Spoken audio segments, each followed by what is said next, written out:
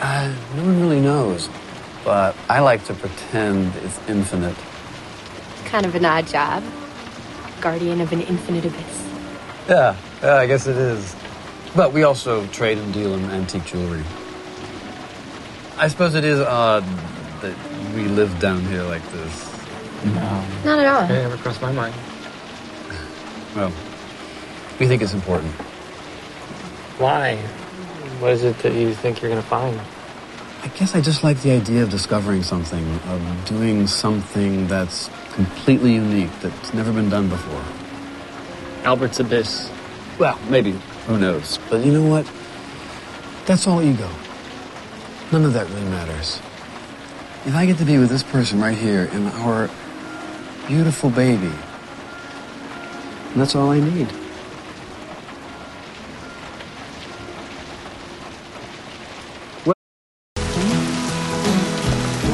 Hey, Albert! Yeah?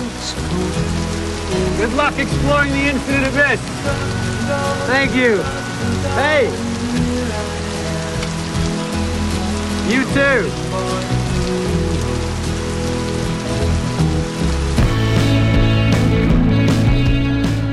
What is up, everybody, and welcome back to another episode of Rotten Potatoes, a podcast where four friends review movies that you absolutely should have seen already. My name's Tyler, and I'm here with three best friends.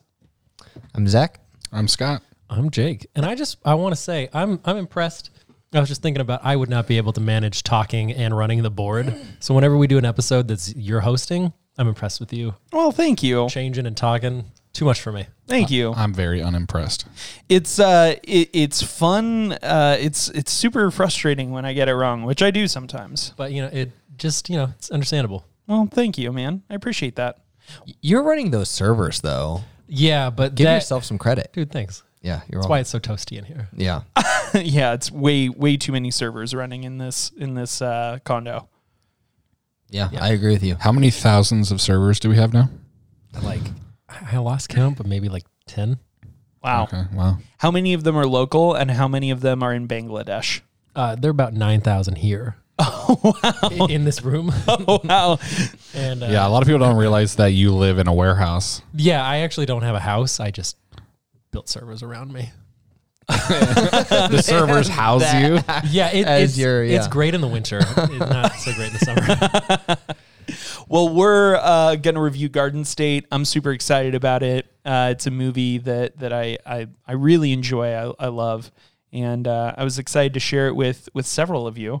But before we jump into that, does anybody have any recommendations or hot takes about something they've seen lately? I have a recommendation, and it's mostly because I want to get some engagement from the audience here.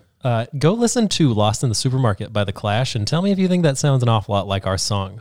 Oh. Because I've thought it since day one, and I just want to hear what other people think. Okay. Yeah. Well, I don't, off the top of my head, draw that distinction. So I'm going to give it a listen and see what I think as well. I don't even know what it is that you just said, so I'll have to listen to it too. Okay. The Clash are a punk band. They make songs? Yeah, they make songs. They make songs. We're going to get into it later, but Scott has no idea who the Wu-Tang Clan is. I mean, it's fair. He also has no idea who any actors, actresses, directors. But to have never heard of the Wu-Tang Clan? I mean, I've definitely heard of the Wu-Tang Clan. I mean, I knew that they made music. A couple of weeks ago, I was like, that's Gene Hackman. And Scott said, I don't know who that is. And But I was I like, do now. How do you not know who Gene Hackman is? Yeah. It's the guy from Enemy of the State. It's like saying, I don't know who Ed Harris is. I don't know who that is. Oh my gosh. I walked into that one. Now you got to tell me. Who's Ed Harris? He's going to say that. Ed Harris, he was in Radio. I'm trying to think of Disney movies that that's you would not Gene Hackman? No, it's Ed What? Harris. Wait. The coach from Radio? No. He's in... Gene Hackman is the coach. Scott, you looked up all the Gene Hackman movies you'd seen before. That's true. You did, 3 weeks ago you did that. That's true. He's the general in The Rock. Yeah. General Hummel. Yeah, he looks a lot like Gene Hackman. I disagree. I patently disagree. But you know what? That's okay. I know who Ed Helms is. All right. That's good enough. I say we take it. Eddie Murphy. So Are you just naming all I the have actors? I have a hot take. Speaking of old actors, I have a hot take. I saw On the Rocks, the new Sofia Coppola movie. Mm-hmm. Coppola, whatever. I don't know who that is either, so let's just keep going. Scott, maybe you should just tell us when you do know somebody. We'll just always assume you don't know who we're talking about. Do you want me to actually chime in when I know someone? Yeah. I know him. I understand that I reference. understand that reference. Yeah. But it's with Bill Murray and Rashida Jones. I know both of those people. That's good. I'm glad. I've been wanting to. It's the Apple TV movie, right? It's the Apple TV movie. I think it's Apple TV and A24. They've been doing a lot of work together since Apple TV Plus came out. And I gotta say, I finished it and I almost texted Zach, like, I don't know if I should tell you to watch this immediately or never see it, because I'm so conflicted about whether or not I liked it quite a bit or really did not like it one bit. Interesting. Like I honestly, I was confused about my own feelings after watching I it. almost watched it yesterday, and now I really wish that I had. It's I don't know, it's really charming but also completely flat.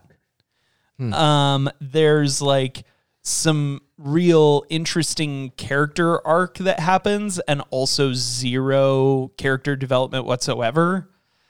It just ends super, like, what I felt like was abruptly. Like, I was just finally feeling like, oh man, we're having some drama and change, and then nothing comes out of it. But also maybe it was just slice of life and there's not supposed to be a whole lot of that. Like, I don't know. Like, I was really thrown. I thought Bill Murray and Rashida Jones were both amazing. Like, I lost them in their roles. Like, you know, like they did great jobs. Mm-hmm. But yeah, it was a rough time. Is he? I assume Bill Murray's playing like a serious role then. Well, He's playing the same guy from Ghostbusters. Okay. Kind of. Well, like it's hard for me to look at, especially old man Bill Murray now, and not think whatever he's doing is at least a little funny. Like, honestly, I'm sure you guys haven't seen this, no offense to you, but Lost in Translation. I actually have seen that one. Oh, wow. Okay. I was gonna. That's kind of a shocker. Yeah, I was gonna watch it. Did you like it? Okay. So that was also a Sofia Coppola movie, Who is she? the director. I was gonna watch it with my I sister. thought she was an and it actress. had, like Like, a, so- I think it has a very, like, opening shot was a little bit too much. I don't remember what it was exactly, but I remember we watched it and I was like, I don't think I want to watch this with my sister. Oh, I don't remember what it was though. yeah. I don't remember the opening shot of that movie, but there's nothing about the movie that I would be like, that would make me uncomfortable, I think it really. was just like a butt. I don't remember. It could we be. can cut that. But I felt like It's Bill Murray's butt. No. I felt like this movie was like a worse Lost in Translation, Okay. but with better acting. Interesting. Okay. Like, you know, like Lost in Translation was a significantly better story. Yeah. On the Rocks was significantly better acting. Yeah. I don't know what to think of it. But I guess it's a hot take. It's not really a recommendation. Like, maybe see it and maybe I'm wrong. Like, I'm definitely going to watch it again. That doesn't sound like a hot take or a recommendation. It just sounds very neither. Well, I Either guess way that's on the hot take, is that like a lot of people are like either up in arms about this movie or hated it. Huh. And I'm just like, I'm not sure. Like, it really could go either way for me, having watched it one time. So, but at least Zach, you should probably see it just so that you can break my tie. Yeah, I'm gonna get around to it. Yeah. And seriously, Bill Murray, I feel like this might be my favorite role he's ever played. Wow. More So- than Stevesy? More than Steve Z, That's more a than hot take right there. more Steve than Z's my Bob. favorite. Like Steve Z was not even my favorite role of his. Like, up until this point, Bob was from What About Bob? I haven't seen that movie. Me neither. Yeah, me neither. I was just thinking that I saw it the other day on, I think, your Apple TV or something, and I was like, I should tell everybody I haven't seen this because I feel like Tyler's gonna want to pick it at some point. I might. I mean, I My think favorite is Caddyshack. I like Caddyshack. Yeah, I mean, that's not a I felt like you were like leading up, like we were gonna be like, oh, Yeah, we were gonna be mad at you or and something. You were like, No, I really like him in Caddyshack. I thought you were gonna be like, you know what? My favorite Bill Murray was like St. Vincent. I don't know what that is. oh, St. Vincent was good. I liked St. Vincent. I wouldn't say that that's my favorite Bill Murray role though, sure. by a long shot. Sure. Well, we're talking about Garden State. I first watched this movie when I was 16. My older brother introduced it to me. It was a like super memorable trip for me because like my older brother introduced me to like a bunch of different things. Like for Christmas one year, I was 16, he was, or maybe 17, and he was, 20. I think he was probably 24, 25 at the time, and he was living in outside of Reno, Nevada. And he invited me to, like, for Christmas, like, fly me out and to spend a long weekend with him. And he taught me how to snowboard. He taught me how to drive stick. And then we watched this movie, and I instantly loved it. And so it was like just such a memorable, such like a formative trip. Oh yeah, absolutely. But this movie, I mean, spending time with my brother was the biggest part of it. But like him introducing me to this movie that he had really enjoyed was really cool. And previously, by the time I got around to seeing it, and by the time this movie came out, Scrubs was already on the air, and I was never really a big fan of Scrubs. I didn't really like Zach Braff. Really. And but seeing this movie, I was like, oh my gosh, I friggin' love Zach Braff. I felt like the soundtrack, I didn't know at the time, I didn't know a lot of this music, but it was so beautiful that it introduced me like secondhand to a lot of great music, and I went and found a bunch of great stuff because of this. That's interesting because I feel like Zach Braff, people liked that a lot. He did that in Scrubs. He introduced a lot of music, and I think Scrubs had a lot of really good music too. Joshua Radin, I think, became famous because Zach Braff put him in Scrubs. Like, I don't think he had anything going on. I think it was Joshua Radin. It was somebody that was his friend that was like living on his couch. Wow. I think you're right. Yeah. Excuse me. Well, this movie was written and directed by Zach Braff. It came out July 28th, 2004. Excuse me. It cost $2.5 million to make, and it was financed entirely by one guy. I don't know what the relation he had with Zach was, but he was just a former investment banker, and he personally put up the money to finance the film. And it went on to do, it was independent, obviously, and it went on to do $35 million in box office. Respectable, you know. Pretty good. Respectable ROI is investment. really good. Yeah, for this investment banker that was like, yeah, I'll put up this money for your movie. It was a respectable windfall. The other guys gave this an 86%. IMDb gave it a 7.4, and it did not qualify for the Academy Awards that year. Why didn't it qualify? What is it? In order to qualify for the Academy Awards, there are like a handful of criteria. But one of them is release in theaters and like the length of release in general theaters. Got it. Another call out that I think is interesting is that Danny DeVito executive produced. Yeah, which is a trip. Yeah. Like, I wonder how they made that connection. I really don't know.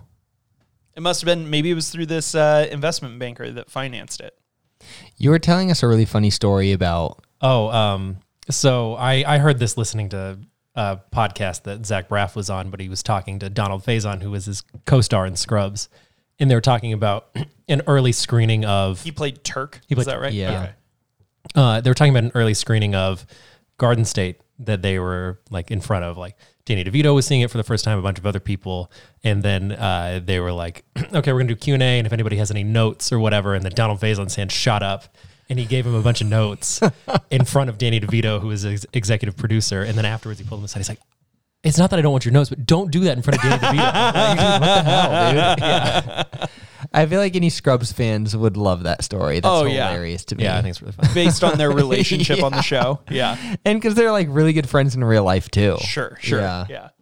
So I obviously nominated this movie. I'd seen it before. I've talked about that. Zach, you had seen this movie before. I have, yeah. And what did you think rewatching it? I liked it. I first saw this back when I was a teenager too. And so I was, I guess, at a little bit more of an impressionable age. And I feel like especially for like, I was like a low-key emo teenager. And so it definitely like made an impact at the time. Now being more of an adult, I didn't like it as much as I did back then, but I still really like it. I think it has a lot of heart. I think it's an easy movie to watch, like just an easy movie to put on, but still engaging enough to where you're going to enjoy it. Like it's not like a mindless watch. I think it's very charming. And it has a great soundtrack. I think the soundtrack is my favorite aspect of the movie. I've seen some reviews kind of say that it was used a little too much. It was a little too much in the forefront, which I kind of agree with, but I don't mind because I love it so much. So Zach Braff actually curated the songs that are used in the film himself. Like, you know, he picked all the music. And when he was sending out scripts to prospective actors, actresses, you know, crew, all that kind of stuff, he included a mixtape of all the songs that he was going to put in the movie in order for them to listen to as they were reading the script. That's really cool. Which I think is cool. Like, it's cool, a interesting like vision that he had, an experience that he like curated to try and sell people to be a part of it. It's that kind of movie. I was watching it with my wife, and every time a song came on, I was just like, oh my gosh, I love this song. I just forgot how many great songs are in it. What was the one you texted me? I just texted you the playlist of Garden State. On Spotify, there's a Garden State soundtrack playlist, and I had just watched it the night prior, and I just texted you, so like, this is just going to be on repeat all day now. Yeah. Jake and Scott, you were both late bloomers to this, right? Yep. Scott, what did you think of this one? It was okay for me. I honestly like didn't notice the soundtrack at all. Like nothing stood out to me or was special about it to me. I don't know how you didn't notice it. I mean, I knew I could hear music. It's not like I was deaf to the music. but there was nothing special about it. But you to weren't me. like they're trying to like make you feel something with this song. Like, no, I didn't. It's kind of forcing it down your throat. Like the songs just didn't make an impact on you. They weren't memorable. No. I couldn't tell you one song from the movie right now. Were you even listening to it thinking like, oh, this is a good song? Even the one we just listened to? I'll give you a hint. I talked about a movie by the same name a few episodes back. I'm not going to get it. Okay. Yeah. But The Only Living Boy in New York, Simon Garfunkel. Yeah. Is that the name of a song? Yeah. The Only Living Boy in That's the one that was playing. And then Tyler said, it's a good song. I've never heard that song before until apparently in this movie. And I think a lot of it, why none of it stood out to me was I don't remember knowing any of the songs from this movie. Sure. Oh, okay. I mean, even like, sorry, I'll let you keep talking. So for me, like as far as like the music, I'm just like, whatever. I didn't think it was bad. Like I don't remember ever thinking like, oh my gosh, this music. It just didn't stand out to me at all. The story was good. Acting was good. It was a good movie, but it wasn't anything special to me. Jake, what about you? I first saw this a week ago when I was at home, so not as impressionable. But I liked it. There were some like parts that I remember thinking like, okay. But on the whole, I liked it. And like the music, I knew some of it I didn't. And even if the songs weren't songs that I would pick to listen to, I feel like they were very good for what they were trying to make me feel. Utilized well. Yeah, I do. And like, it's not like I disliked any of them. I thought they were good. It's just maybe I wouldn't have picked them. But no, on the whole, I liked it pretty well. Cool. Nice. Although I didn't love Natalie Portman, if I'm honest. Really? Wow. That's a hot take. That is a little bit. She was my favorite part of the movie. She plays this character, and I think it's the reason why I don't like Zooey Deschanel, is she plays this quirky character that's supposed to be so like endearing, or I don't know exactly, and I don't find it charming in the slightest. Okay. And so it just, if I feel like the movie picks up when her character enters the film. Mm-hmm. Like I was watching it like with my wife, and I could tell she wasn't super engaged in it. And even myself, I was like a little like kind of waiting for it to pick up, and I told her like, just wait till Natalie Portman comes in. It picks up at that point. I agree with that, but at the same time, like I feel like she brings a semblance of like life into the movie. Mm-hmm. Yeah, I guess I understand what you're saying, and I do feel like the movie picked up and got more interesting. And like, it wasn't that she was interesting. I just didn't like her character. I don't like that kind of character. I don't find that very charming, but it's kind of like zany, quirky people. Yeah, but just like in the way that she was. I don't know how to describe it, except for almost like a Zooey Deschanel is the kind of feeling I get in whatever she plays. Gotcha. Yeah. Yeah. Well, let's jump into the play-by-play a little bit. We see the movie opens with this like plane crash sequence. Yeah, it was weird. There was a Hindu prayer happening, and I didn't know what was going on. Well, I mean, like the plane, you know, like everyone like feels like the plane's crashing, and everyone around Zach Braff is panicking. They're freaking out, which was funny having just watched Airplane. Like it just made me. I was just like, oh hey. Well, and we watched those two like back to back. Oh, did we? Yeah. I think I watched this right before I watched Airplane. And the camera just kind of like slowly like closes in on this character who's just couldn't be bothered by the plane going down and like reaches up and turns on the air conditioning valve like to just like, oh, like I'm just like slightly annoyed at everything going on around me.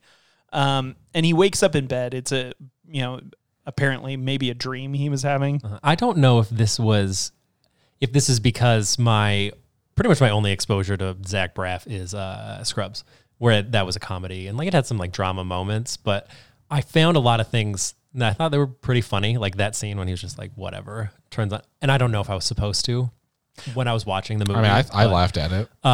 Scott even asked me, he was like, "Is this a comedy? Is it a dramedy?" And I was like, I don't know. I guess maybe I'd describe it as a dark comedy. But then even as we got into it, I was like, no, it's somewhere between like a drama and a dark comedy. Like, yeah, there were a lot of interactions, especially like some like really like awkward. I don't know if they were, I took it as like, oh, it was supposed to be kind of awkward and they were kind of funny interactions. But yeah, when I finished the movie, I was like, I don't know if that was what I was actually supposed to feel. Like, cause like I thought there were some pretty funny parts. Yeah, no, I think you're supposed to. I think there is a lot of comedy that you're supposed to laugh at. Yeah, there's a lot of moments that I laughed at. Yeah. I think that my take on this film is that he's trying to give a picture into like depression, but also maybe humanity, that there's a lot of like grief and sadness and tragedy, but that life is like tragic and funny. You know, and that's okay. Those two can exist in the same space. Anyway, that's just my kind of take on like the movie as a whole. But he wakes up in bed in this stark white room. Yeah, it was like I think I had the lights off and then I was blinded. And there was virtually no furniture but his bed and then just like a little clock on the floor. Right. Yeah. Or the phone or something. Yeah. Yeah. Oh yeah, it was a phone. And he gets a call from his dad that he lets go to voicemail that lets him know that his mother died and he has to go back. But it wasn't like a good, your mother's died. It was like, hey, I don't know how to do this if you don't talk to me. Like this whole thing with his dad. And then at the very ending is, but I guess I'll just say, your mother died. And then he hangs up. Yeah. I was really wondering where you're going with that when he said it wasn't a good your mother died. Like there are some times where you're like, oh, your mother died, and you're like, oh, there's like certain approaches to doing that. I get what you mean. Yeah, I realized what you were saying, but when you started saying it, I was like, what are you saying? Where's this going? But that happens, and then Andrew just goes back to sleep. Yeah. And then like wakes up and goes to work at this weird Vietnamese restaurant. Yeah, that place was so weird. That was another story I heard Zach Braff tell that he worked at a restaurant that was like that. It was like a weird Vietnamese restaurant, and it was French Vietnamese fusion. Yeah, and so he, I guess, had some acting. I don't remember what it was. I don't think it was this movie though, because Scrubs was already on. But like he would go work at this restaurant, and then people would have just seen his movie, and then had him as a waiter, and then been like, "Dude, we loved you in the movie we just saw." Yeah, which I think is crazy and a weird. It's a trip. Yeah. Do you think they asked him for bread? Yeah. Well, I mean, Zach Braff has said that he drew on much of his real life for this movie. His mom's still alive, but I think that so that. But he point, did though. push her. Yeah. And she is a paraplegic. I think that's the first line that he speaks after all of it in the whole movie is when the lady's like, "Do you want bread?" And she's like, "Can I have bread?" And he's like, "You don't have any bread." And, like all the like his boss was yelling at him. He doesn't say anything. His mom died and he hadn't said anything. And that's the first time we hear him actually open his mouth. And it just comes across so weak and mealy. Yeah. Yeah. And so he heads back home to New Jersey, the Garden State, and pretty much right away, like we just jump right to his mother's funeral. Yeah. And then her wake where everybody's talking to him and this woman made him a shirt, which honestly, I know was supposed to be ridiculous. Kind of loved it. Have any of you guys ever been to like a graveside funeral like that? Yeah. I think so. I don't think I have. Yeah. I have as well. And that's the most orderly funeral I think I've ever seen. Like they were in exact rows and columns, all standing in a box. Yeah. That's been my experience. Mine is like everyone's just kind of standing around. Oh, sure. Yeah, no, all of my experience so far is that like you get there and they've already set up chairs. Yeah, I think that was how like my great grandma had one of those, and that was how we were. We were like chairs and we sat down. Yeah. But I mean, I've definitely seen, at least in movies, everyone standing around. Mm-hmm. Yeah, I've seen that too, for sure. Yeah, Jake, the shirt, I don't know why, but that bit always just gets me. It was just like a good. I was just like, you need to try it on. He's like now, and then they're having this whole thing, and then they just hard cut to him wearing the shirt, and it's the exact pattern of the wall behind. Yeah, yeah, it just looks like a floating head. And I thought it was really funny, but I loved the shirt. I would wear it. I don't know that I would wear it. It wasn't terrible. It wasn't probably wear terrible. it, It yeah. wasn't terrible. I would wear it if someone made it and gave it to me. Oh, Okay. that would Would be I- the circumstances under which I would never wear it. Really? Yeah. I mean, I would never buy it for myself, but if someone gave it to me, it was good enough to wear.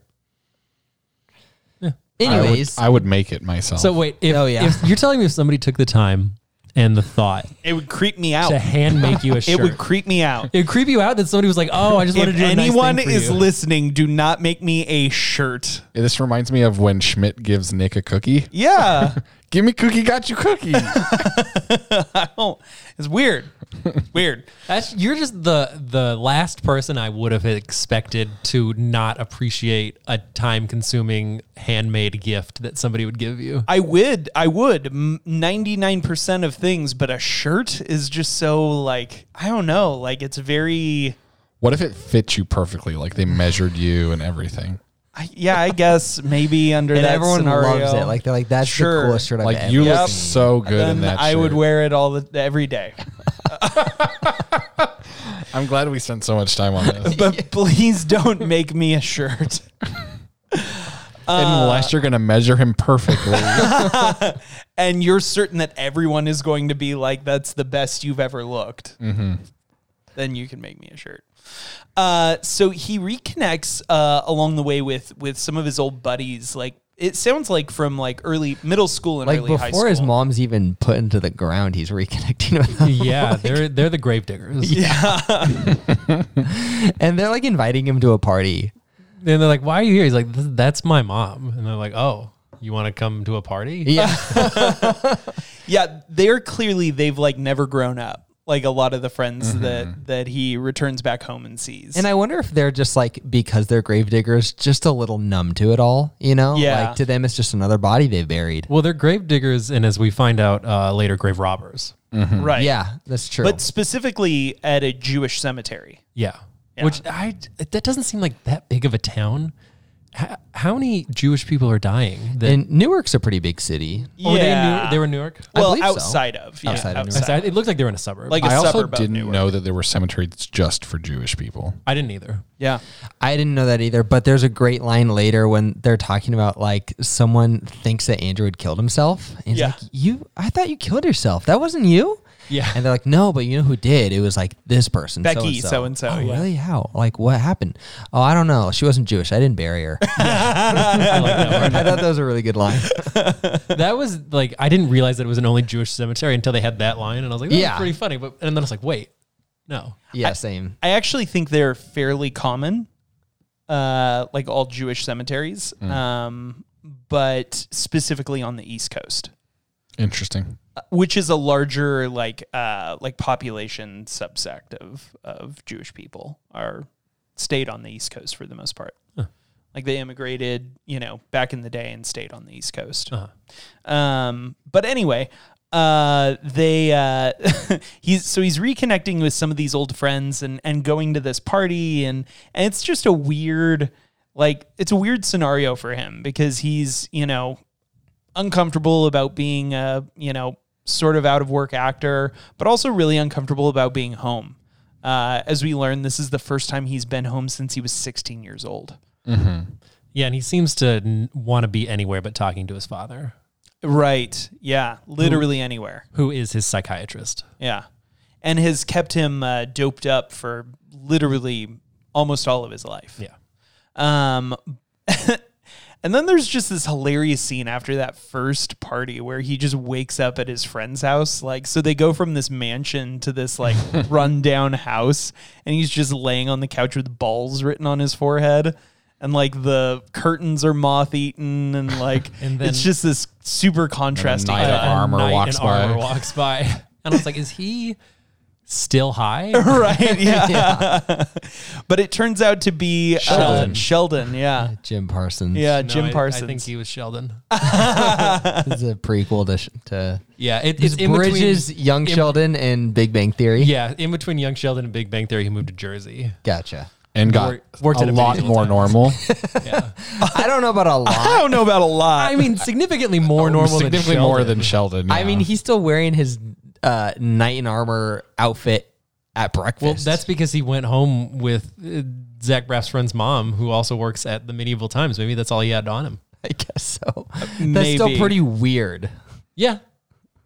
So this was actually super early for Jim Parsons. This was his fourth role. He was in a TV movie,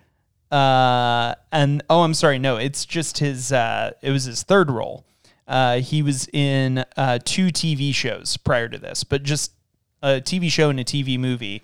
And then this was his feature film debut, which was funny because it looks it like he looks young. Yeah. Yeah. Even younger than Zach Braff then and now. You know what I mean? Oh, speaking of young looking, I know people say Zach Braff and Dax Shepard look alike, and I've always seen it, but in this movie, I don't know if it's just because they're young Zach, I could see it. It was almost all I could see for the first 10 minutes. When the movie first came on, I asked Tyler, I said, what's fake Dax Shepard's name again? Yeah, That's funny. Just a crazy amount like him. I didn't realize it was that much until watching this movie. Yeah, I agree with you. Yeah. And so he goes on, he hangs out with these friends a little bit more and gets an appointment through his dad to see a neurologist because he's getting weird headaches. And in the waiting room to the office is introduced to Natalie Portman. He's also introduced to a friendly seeing eye dog. Yeah, overly friendly seeing eye dog. Very friendly. Which is what brings Natalie Portman over to him because she's laughing at him being mounted by this dog. And the only advice she has is kick him in the balls. Yeah, which feels like terrible advice. Yeah. I'm not a fan. No. It works, though. No, it doesn't. No, it doesn't. She has 2... Yeah, it does. She has 2 Dobermans. Well, but not in that dog. moment. I guess he never does it. He never tried does it. Yeah. I bet it would have worked. Or he could have got bit by a seeing eye dog. Yeah, he could have. So he meets her and is immediately, I think, a little weirded out by her, but a little bit intrigued at the same time. And so she shows him a song by the Smiths.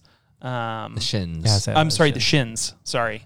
I'm trying to read stuff and talk And at the she had same time. recognized him from his show. Yeah, where he played the retarded quarterback. Yeah. It was kind of a big deal that runs throughout. And then they say the word retarded 58 times. Yeah, I was like, man, this is. I mean, a couple times is too many times. This is way too many times. Well, it turns out they aired this movie. The premiere of this movie was at a fundraising benefit for mentally challenged people. And Natalie Portman and Zach Braff were both super embarrassed the entire time about how many times they said the word retarded. Yeah, I can imagine.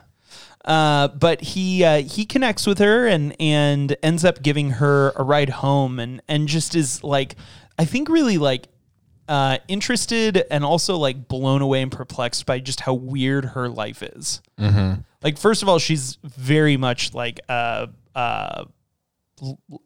pathological liar. Yeah, he finds out when they get to the doorstep, and she finally just tells him the truth. Like, I don't have a boyfriend. I lied like these 4 different ways. Well, they find out even sooner because he's like, "Why are you here?" And she's like, "I'm picking up a friend." And then he goes into the office, and they're like, "Oh, we'll be ready for your appointment right after." Mm-hmm. So like she'd been lying, but that one you kind of write off as like, okay, that makes sense. Maybe she has something embarrassing going on. She doesn't want to talk about it.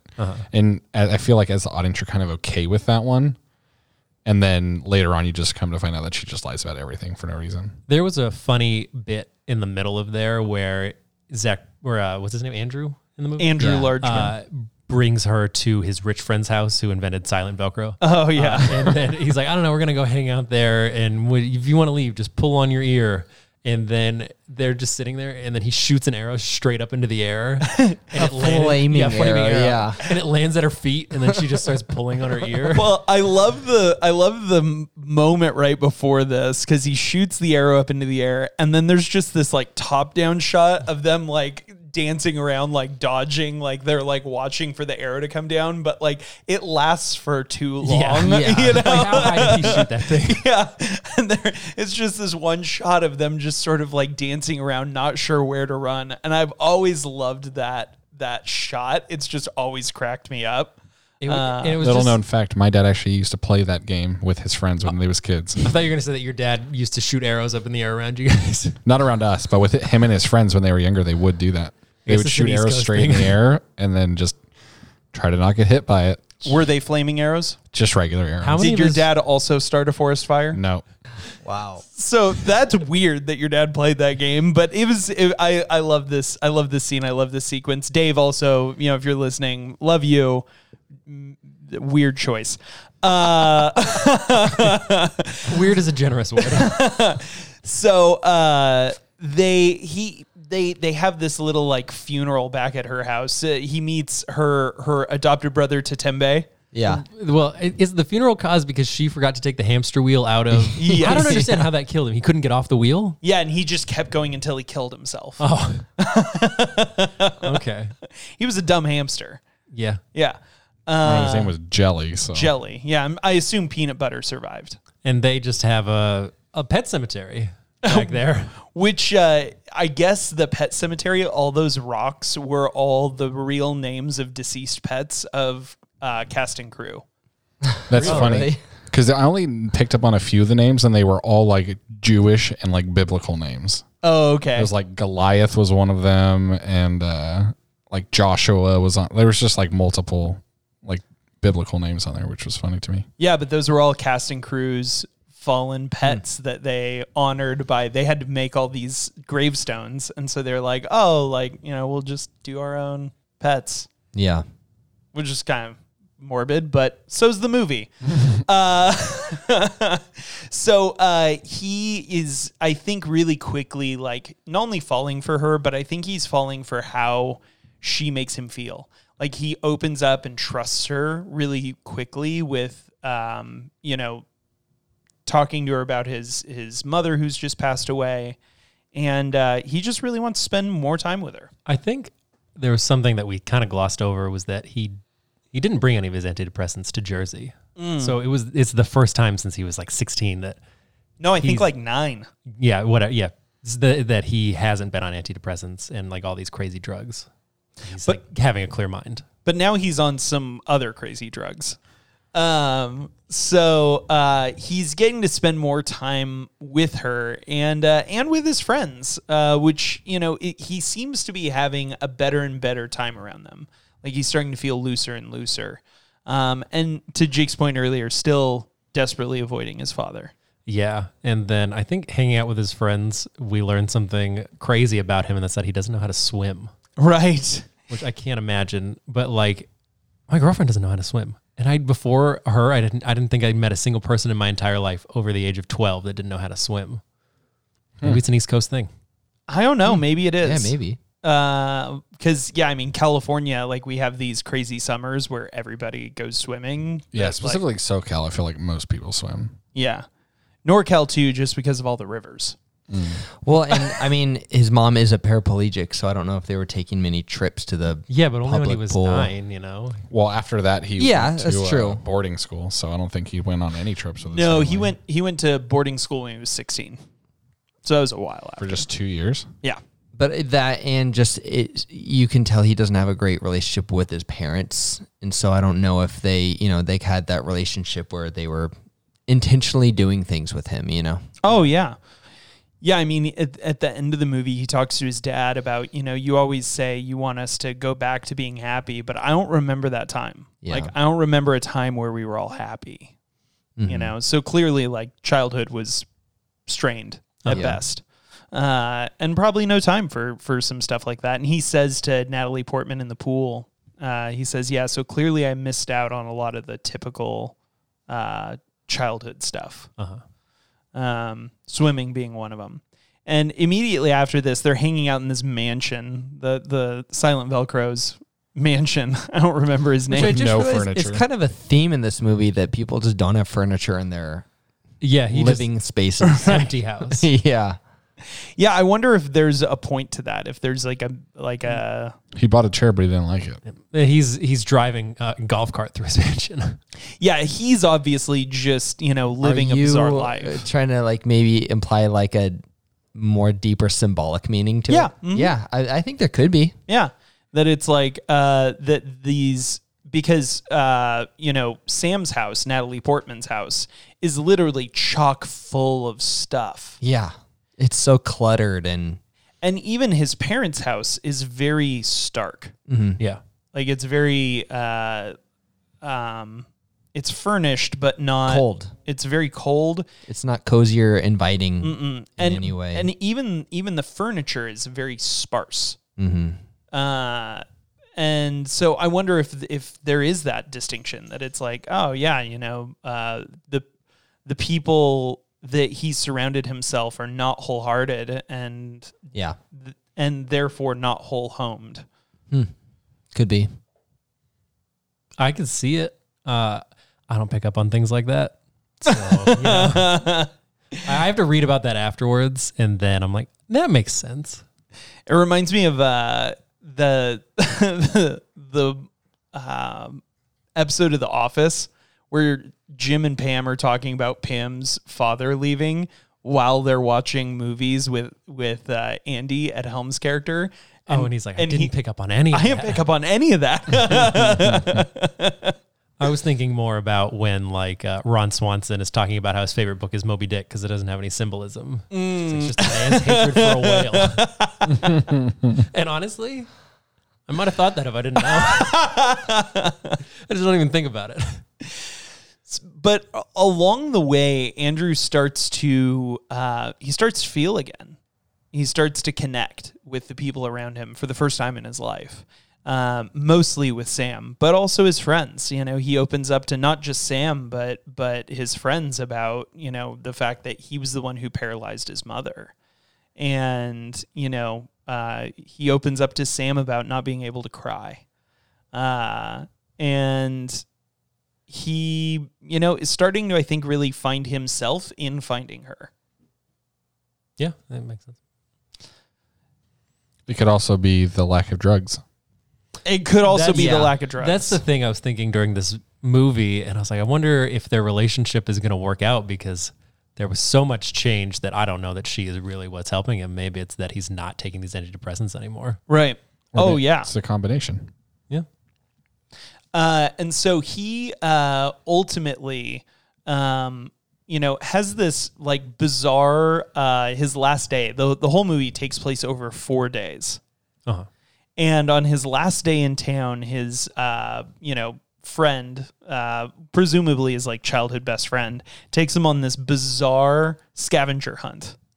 Yeah. And he won't tell him what they're there for. He just said, I got your little going away present, but I have to get it. I have to go track it down. Yeah. So can you give me a ride? And then they start off by stealing money from what kind of store? Just What a was it? supermarket. Yeah. Well, like a hardware store. Or Yeah, something. and he Handy World.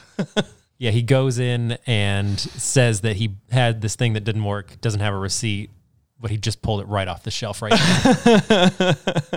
now.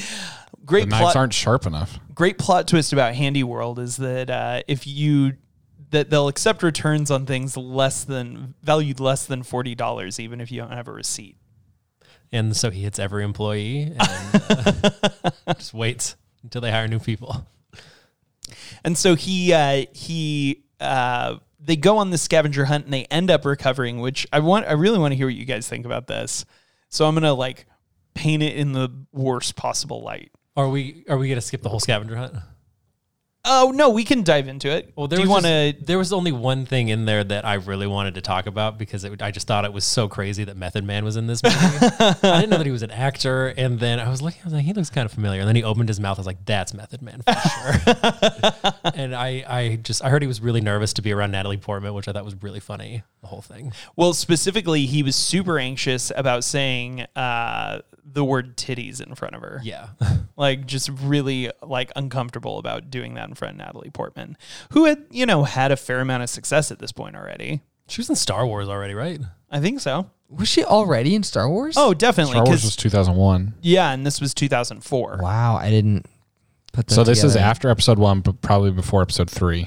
Huh. I was wondering how they even got her. She looks younger in Garden State than she does in the other movies. I think that's what threw me off. I agree. I think it's probably makeup and Sure. wardrobe. Yeah, for sure. But my mind just didn't make that connection. Yeah. Gotcha. Huh. Well, Zach Braff said that she was his number one goal when he thought of Sam, but he thought he could never get her in a million years.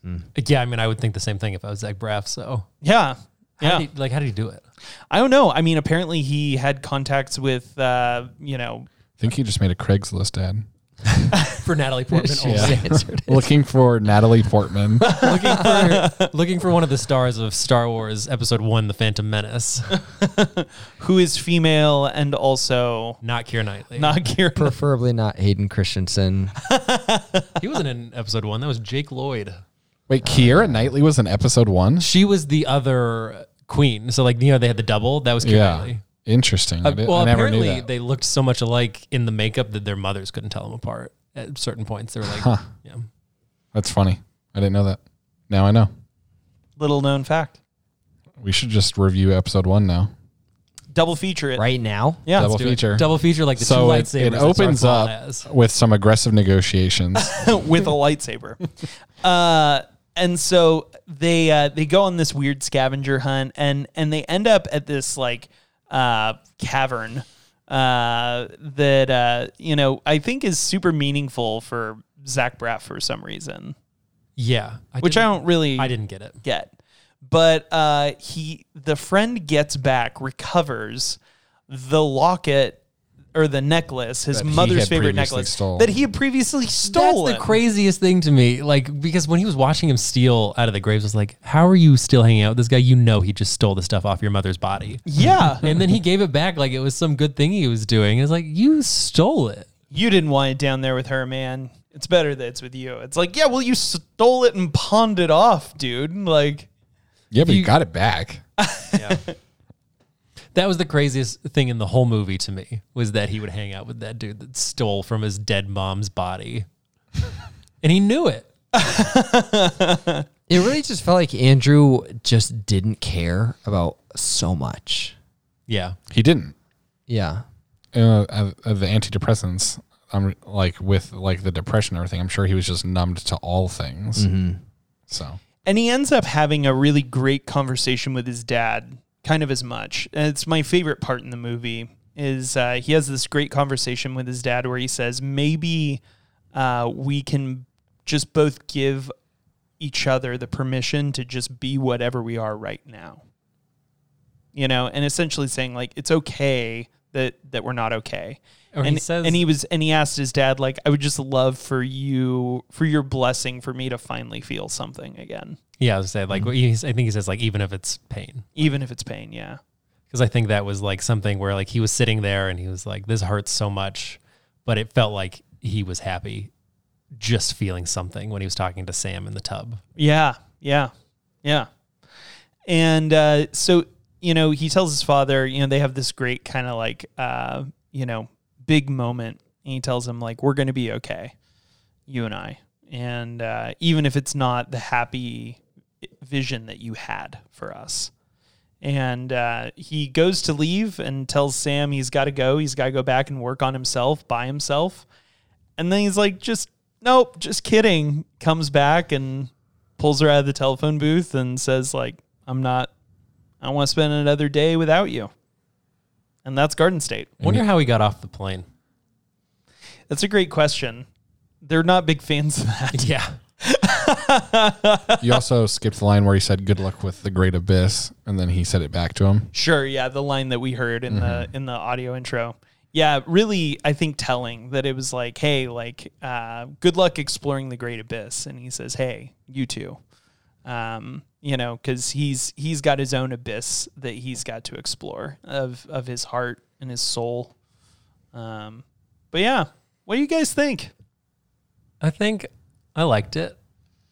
That's about it. Yeah. I was just going to say, I was going to go back to that scene where they go into that old boat. And I remember when we got there, I was so nervous. It was going to be so weird, but I liked that guy so much. I know. Yeah. You expect it to be really like some creepy dude that opens the door and then he's just this normal looking guy with a baby. And you're like, oh, and they're sort of like, oh, okay. We're not going to die here. But I think that was maybe my favorite scene in the movie. And I guess if we're going to get to favorite parts, favorite lines right now, my favorite line is when I forget what his friend says to him. And then Andrew like makes fun of him and he's like, don't make fun of me for my hobbies. I don't make fun of you for being an asshole. And it was my favorite line. I think I'm going to say it. So if you hear me say it, that's why. Nice. Well, yeah, he was like, just because we're on a scavenger hunt, we're going to come over here and pick up some Desert Storm trading cards. Yeah, because he was collecting weird stuff like Desert Storm trading cards. He was too away from the set. His friendly fire was a little bent and someone stole his Wolf Blitzer. Yeah. Just a bizarre line. Yeah.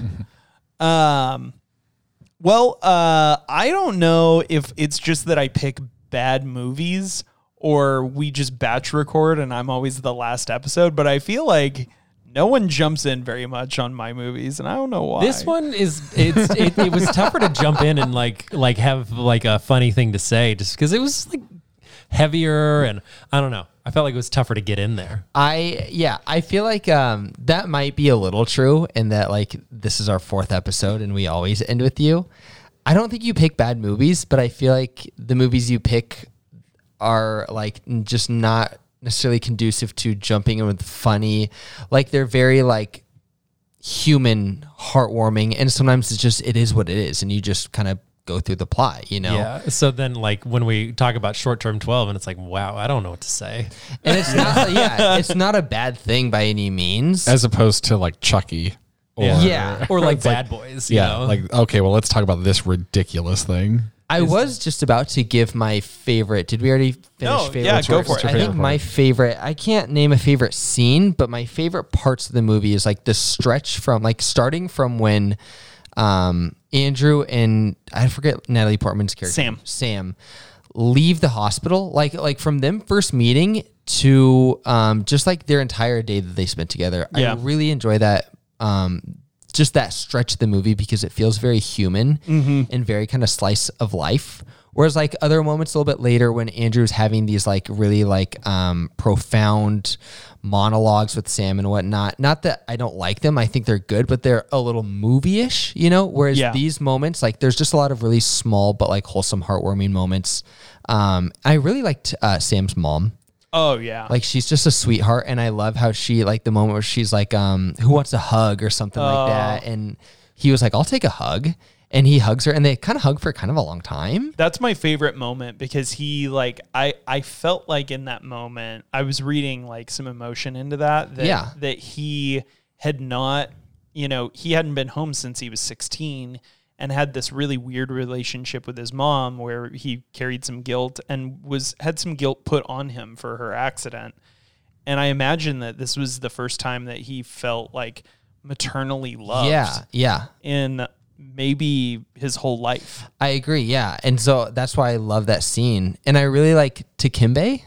To Timbe, yeah. To Timbe, and when he's like, someone pissed on my game Yes, controller. that was what I was about to say. Is I forgot to say close that. to cracking the case, and like, just like it's like I would have dusting for liked fingerprints. more time spent Yes. in that household. Yes. You know, him spending time with that family. Whereas the rest of the characters kind of like left me feeling a little like awkward and uncomfortable. Yeah. And that's Oh, probably yeah. intentional. Oh, yeah. Even the friend I just really didn't like. I had the most fun in her house. For Yeah. sure. And I don't know if you guys got this vibe, but I got some like kind of like homoerotic vibes between Zach Braff and his friend. Oh, Just really? different- yeah, like different little mannerisms or like the way they looked at each other at times. I was just kind of like, what is going on? This is a callback to our first episode, but he reminded me of what's his name from 24. Teddy. Oh, from 24? Kiefer Sutherland? Kiefer Sutherland? Oh, Yeah. Really? Yeah. He does kind of look like him now that you mention it. Yeah. But, like, every time cool he Kiefer came on screen, I was like, Sutherland or oh, Kiefer Kiefer Sutherland. No, that's not Kiefer Sutherland. Yeah. I didn't even make the connection, but you really you mistook him for Kiefer Sutherland. Well, I didn't like actually think of it. It just reminded me of him every time he came on screen. Yeah, those were some of my favorite moments, and I really loved Natalie Portman's character. She was a little annoying, and I think that's why I love her, is because she reminds me of those kind of weird, annoying, quirky girls who like don't really know who they are yet. Yeah. So they're trying to figure it out, and she would say something and then instantly apologize, like, "Oh my gosh, I'm so sorry." Like, you know, like she's not confident in herself yet, you know. And I thought she played that really well. And I love the scene where whenever she feels unoriginal, she does something super weird. Yeah. And she's like really trying to get Zach Braff to do it. And he does that weird little finger thing. And she's like, I've done that. Yeah. She's like, I've done that before. I just felt like everything within that part of the movie was so charming. And I really enjoyed those moments. Yeah, I'd agree with that. Same. All right, well, let's wind this down. I'm gonna skip recasting. I don't think I would make this movie again. I'd recast with Dax Shepard. I do Dax Shepard and Zooey Deschanel. Yeah. Oh boy. But keep Bilbo. Yeah, Yeah. of course, keep Bilbo. That's fair. Can we get just the rest of the Wu-Tang in there Yeah. with Method? With the Method Man. Well, let's spin up those servers, Jake. Yeah. Is this the one where we talked about it being my house? Yeah. Okay. No. But it's okay because we've already talked about that. We batched all 4 of these episodes right now. Perfect. So it's fine. Zach, what would you give this movie? I'm going to give it 7.6 mixtapes that Zach Braff. Actually, 7.6 Natalie Portman Craigslist ads. Halfway through, I was like, wait, this is way better. Scott? I'm gonna give it 7 friendly fire trading cards. Nice. Jake? I'm going to give it 7 of just the most hideous necklaces that your friend stole off your mother's body. It looked very invaluable. It was heinous. And I don't mean invaluable like, I meant unvaluable. Like, it was You very just said ugly. it was heinous. It was heinous. And I'm going to give this 7.3 Jim Parsons dressed in medieval attire. So you heard it here first. This movie is a 72% on Rotten Potatoes. Just as a reminder, the other guys give this an 86%. So we came in way under that. But IMDb gave it a 7.4. Is it just me, or are the other guys just full of terrible takes? I think so. They're just, they're really generous with some things like Face Off or, you know. And then so off, like they gave Bad Boys a 42 or something. Yeah, like yeah, that. it wasn't that bad. Like, But yeah, Even I rated it. Or higher like than Young that. Frankenstein got a 94%. Yeah. just ridiculous.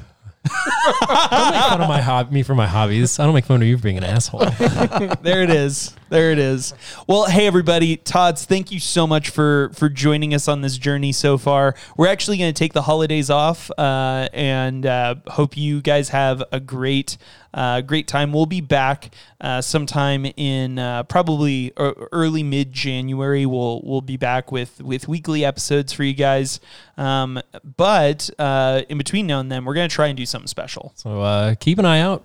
Follow our Instagram, our Twitter, and you'll see it there. Do we have Twitter?